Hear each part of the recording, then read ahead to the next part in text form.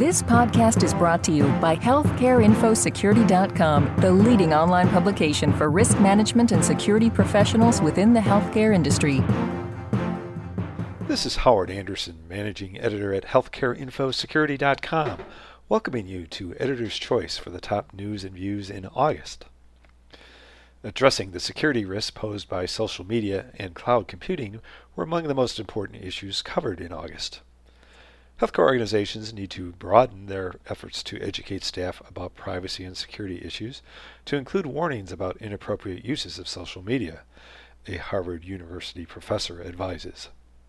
Physicians, nurses, and all staff need to be made aware that social media is the most vulnerable media, says Dr. Jonathan Teich, Assistant Professor of Medicine at Harvard and Chief Medical Informatics Officer at Elsevier Health Sciences. Teich predicts that insurance companies, patient associations, and others will join hospitals and clinics in using social media as a new way to communicate about healthcare issues.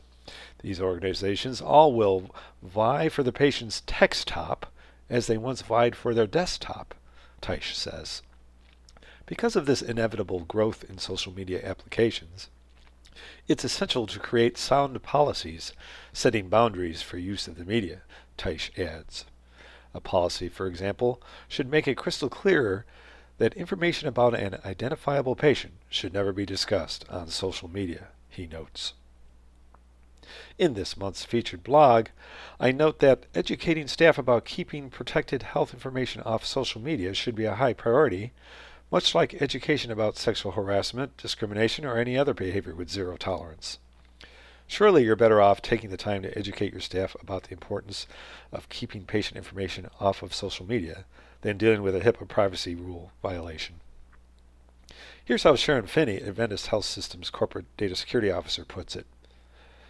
It is much better to be proactive and communicate and educate than it is to be reactive and discipline and sanction on the back end.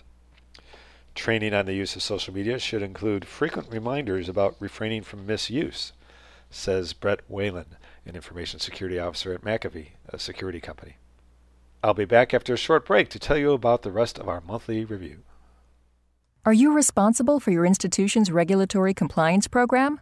Do electronic medical records, patient privacy, or data breaches keep you up at night? Do you have any certifications which require continuing professional education credit hours? The solution to your problems may be the HealthcareInfoSecurity.com educational webinar library. You'll find plenty of courses that align with your core responsibilities. Visit HealthcareInfoSecurity.com for more information on how to access these webinars. Welcome back.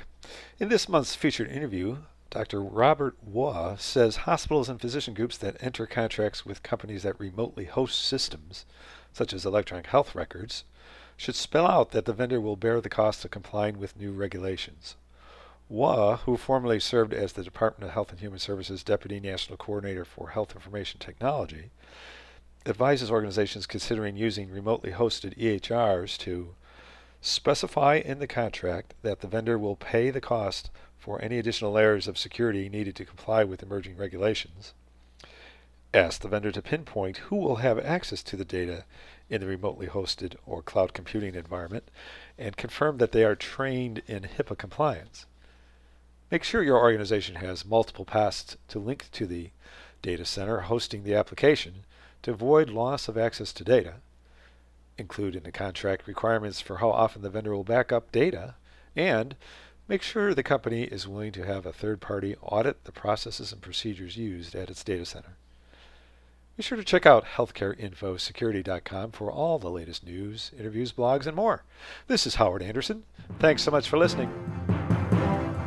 This podcast has been brought to you by HealthcareInfoSecurity.com. For more interviews, breaking news, research, and educational webinars, please visit www.healthcareinfosecurity.com.